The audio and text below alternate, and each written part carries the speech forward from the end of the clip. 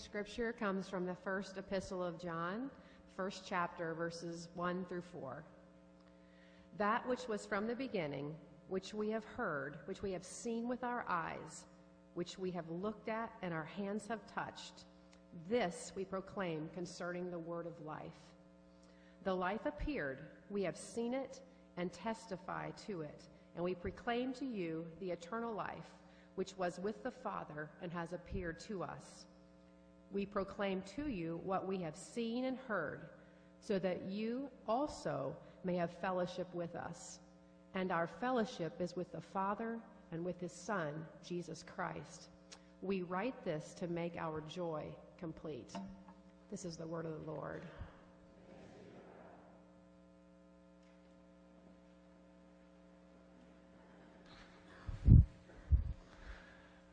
Well, good morning. I hope you had a very enjoyable Christmas.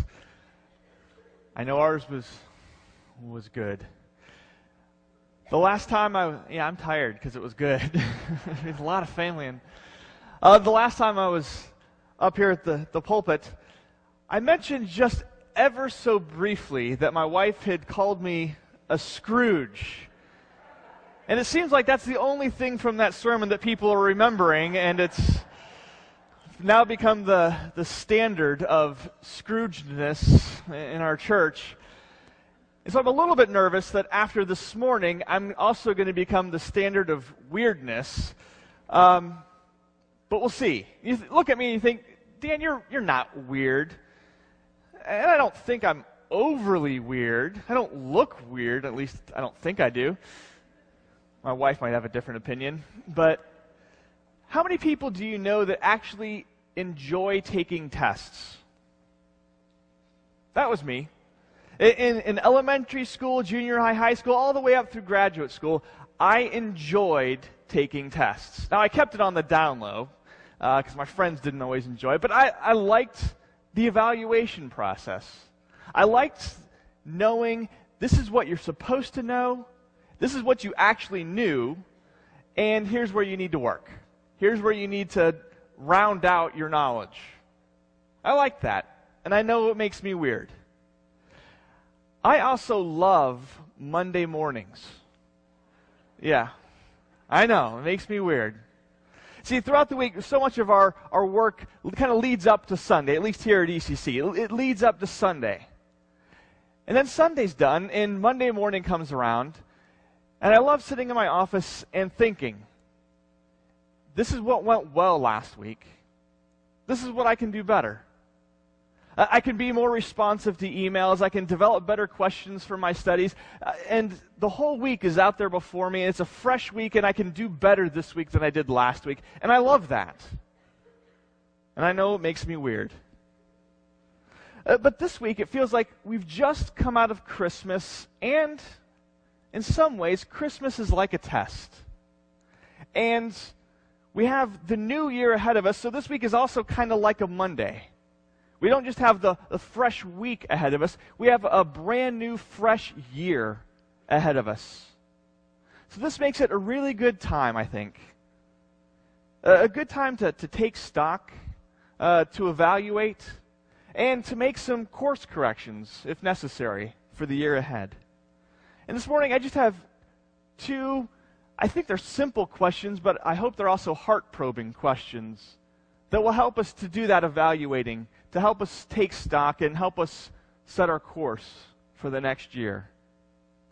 The first question, I remember I said Christmas is kind of a test, because I think Christmas helps us evaluate where our heart is. So the first question on this test is, where's your heart? Growing up, one of the verses that my dad kind of just beat into our brains over and over again is Proverbs 4:23. Guard your hearts with all diligence, for from it flow the well springs of life. I heard sermons on that. We would talk about that around the family dinner table. We had lots of private conversations where my dad would say, Dan, make sure you guard your heart. Don't let your heart latch onto things other than what God has for you. But coming out of Christmas season, I realize how enticing the things of the world can be, and how alluring they can be, and how quickly my heart can be drawn to those things and latch on, well, to the stuff that seems so good. And in many ways, Christmas serves as a great parable, or Christmas morning, I should say, serves as a great series of parables about the vanity of putting your heart and seeking your treasure in earthly things. From my life, I could tell you the parable of the broken tank. When I was probably 8 years old, the toy I really wanted for Christmas was this is back in the 80s, high-tech programmable tank. You could tell the tank, it had a little keypad on the top of it, you could tell the tank, go 6 feet straight ahead, turn left, go 4 feet, and shoot. Then do a U-turn and come back. And it was fantastic. I loved my programmable tank. I opened it up on Christmas Day, and I don't think I stopped playing it for 2 weeks. Until my sister sat on it and tried to ride it and broke it. 32 years ago, and I still don't let her forget it. My favorite toy ever. But it shows the vanity of using stuff as your treasure, of trying to find lasting joy in things. That's why Jesus warned us, don't store up treasure here on earth where moth or rust or burglars or kid sisters can steal or destroy. I could also tell you, the parable of the bored child. I think every parent has this story. You've spent months, right, developing the Christmas lists, hunting out the best deals, fighting off the Walmart shoppers. You've thrown out your back, wrapping all the presents, and you get them under the tree. Christmas morning rolls around, 7 o'clock, there's the carnage. Paper flying everywhere, bows everywhere. 7:30, you start putting together all the toys. About 9 o'clock, 10 o'clock, you sit down on the couch and you think you're done, and one of your kids comes and says, "Dad, I'm bored." How in the midst of all of these brand new toys that you were dying to have could you possibly be bored? Well, none of those things truly satisfy. The best things hold our excitement and our affections for a short while, but then the joy runs dry. The prophet Jeremiah is God's mouthpiece, and he called the people of Israel to repentance. God said through the prophet Jeremiah, "My people have committed 2 great evils. They've forsaken me, the fountain of living water, and they've hewn out for themselves cisterns that are broken and won't hold water." Christmas is a reminder how quickly I do that. How quickly I turn to and look to things to satisfy what only God can satisfy. Now that doesn't mean, and don't misunderstand me, that the quest for joy or the quest for pleasure is bad. It's only when we turn objects and trinkets and material things into the source of those joys and the source of that pleasure that we've gone wrong. I don't think anyone has ever put it any better than C.S. Lewis, when he said, "If I find in myself desires which nothing in this world can satisfy, the only logical explanation is that I was made for another world." The desires that we have, the quest for joy and pleasure and happiness that is embedded in us is good because it's meant to draw us to God, and He stands there as the fountain of living water, as the pure and true treasure that will satisfy. He says, "I have created you for myself. I have created you to delight in me.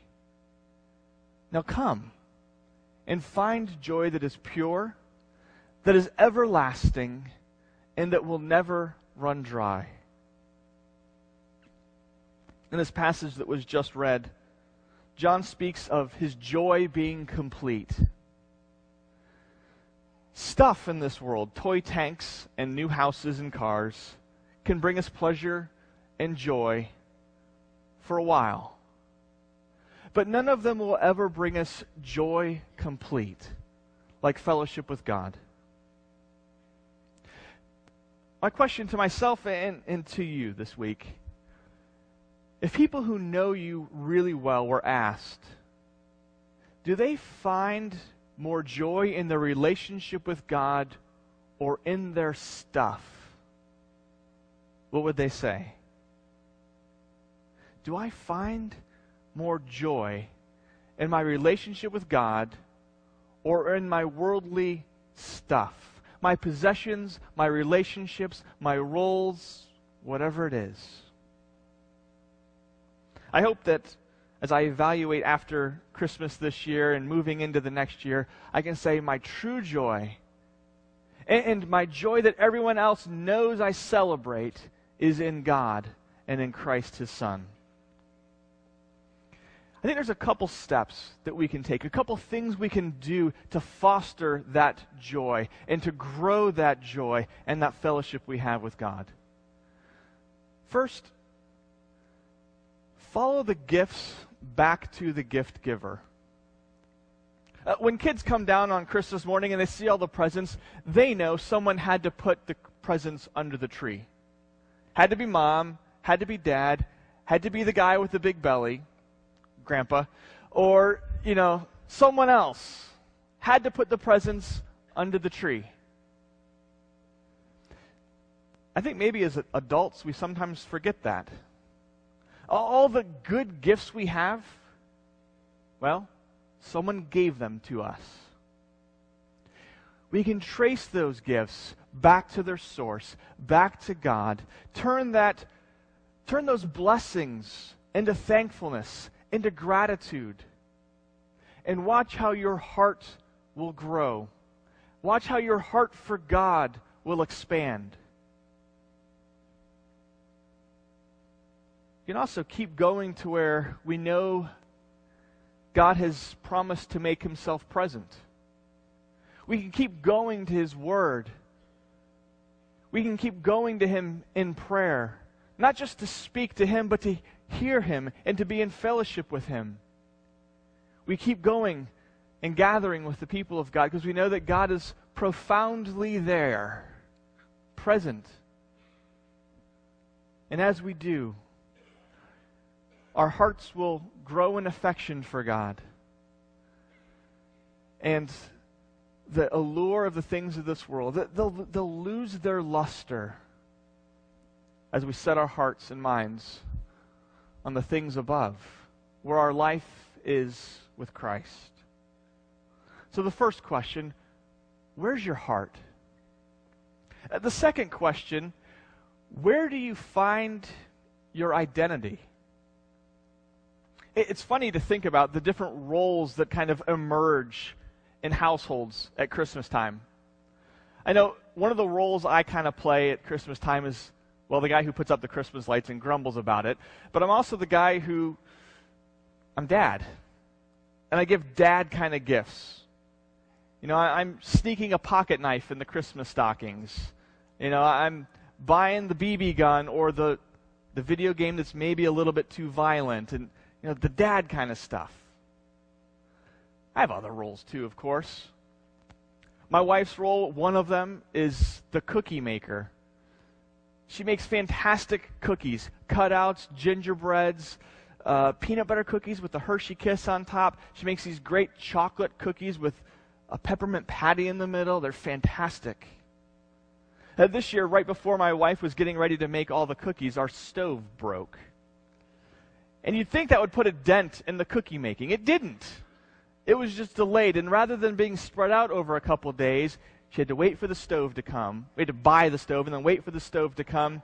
And then she packed all the cooking making into 6 or 8 hours in a day. But that's her role. She wasn't going to be deterred from making cookies. And it's just a microcosm, right, of life and all the different roles that we play.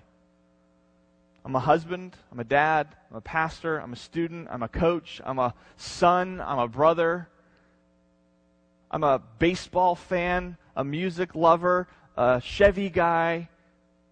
All these different things that in some ways define me. You could add to that. You could add professor, student, boss, employee. The list could go on, right? And there's certainly a hierarchy in those. I hope I'm known more for being a father and a husband than I am for being a Chevy guy, right? So there's a hierarchy there. But even those most important roles, the most important hats I wear, they don't go to the core of who I am as much as my identity in Christ. That must be what defines me. That must be the source of my true identity. You know, one of the things I love to think about and meditate on is how Christ and His birth, His life, His death, resurrection, ascension, and return, how that changes everything.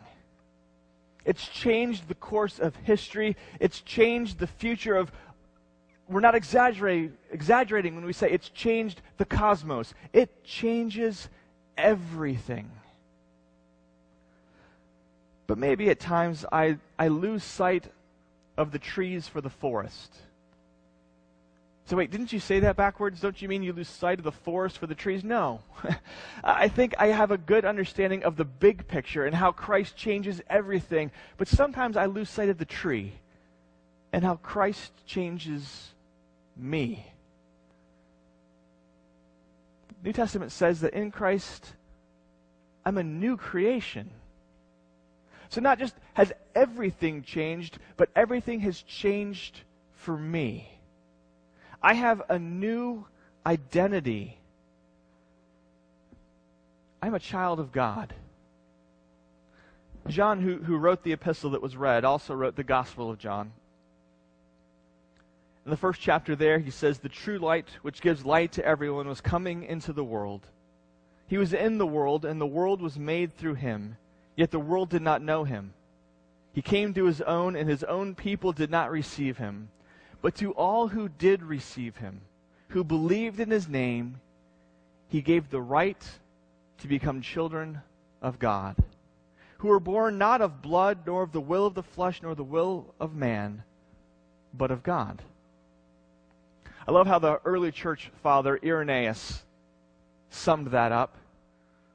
He said, "The Son of God became the Son of Man, so that the sons of men might become sons of God." You can't put it any better than that. You might say, isn't everyone a child of God? No. That's kind of a nice way to think about it. Everyone is a creation of God. But the Bible says we're not by nature sons and daughters of God. It's only by adoption, and that adoption is in and through Christ.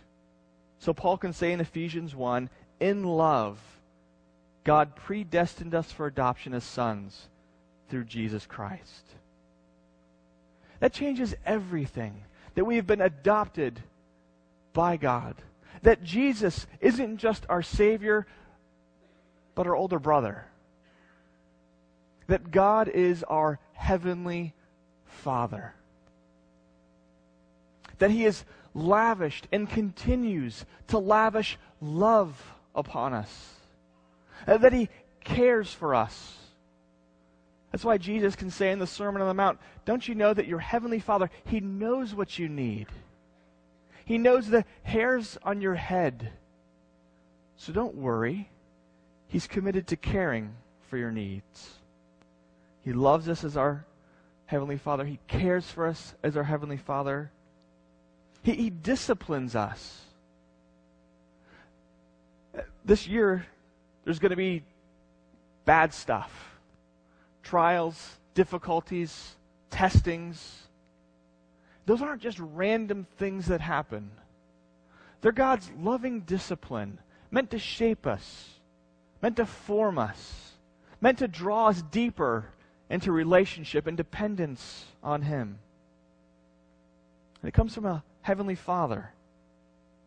Because we're adopted as His sons, we also have this great future inheritance. Things in earth go up and down, but our future inheritance is solid and secure, and it rests with Christ in heaven. That's the core of our identity. More than being husbands or wives, fathers or mothers, or anything else. The core of who we are is we're sons and daughters of God. That's the second question. How do you define who you are? This year, allow that truth to define you. Live out of that truth. Yes, you are still a husband, a wife, a father, a mother, an employee, an employer. Yes. But before any of that, you're a son and daughter of God. So 2 simple questions. As you think about your new year, 2 questions that I hope will help you shape where you go this year. Where's your heart? Guard it. Guard it against the seductions of the world. The world is whispering, here. Put your heart here. Set your affections here. But listen to the Apostle Paul, who said, set your heart and minds on things above. And live as the son or daughter in Christ that you are. Would you pray with me? Father, we do thank you. We thank you for your word. We thank you how it comes to us and is the standard by which we evaluate where we're at, where we are at in relationship to you.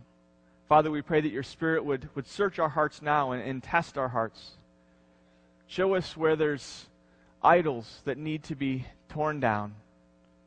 Father, help us to grow this year in a deeper communion with you. Father, help us to truly believe that we have been adopted into your family and live that truth out. Father, help us to relish the love that you lavish upon us.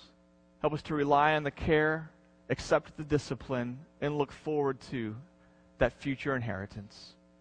Father, we thank you again that you've called us and that you've adopted us. We thank you in Jesus' precious name. Amen.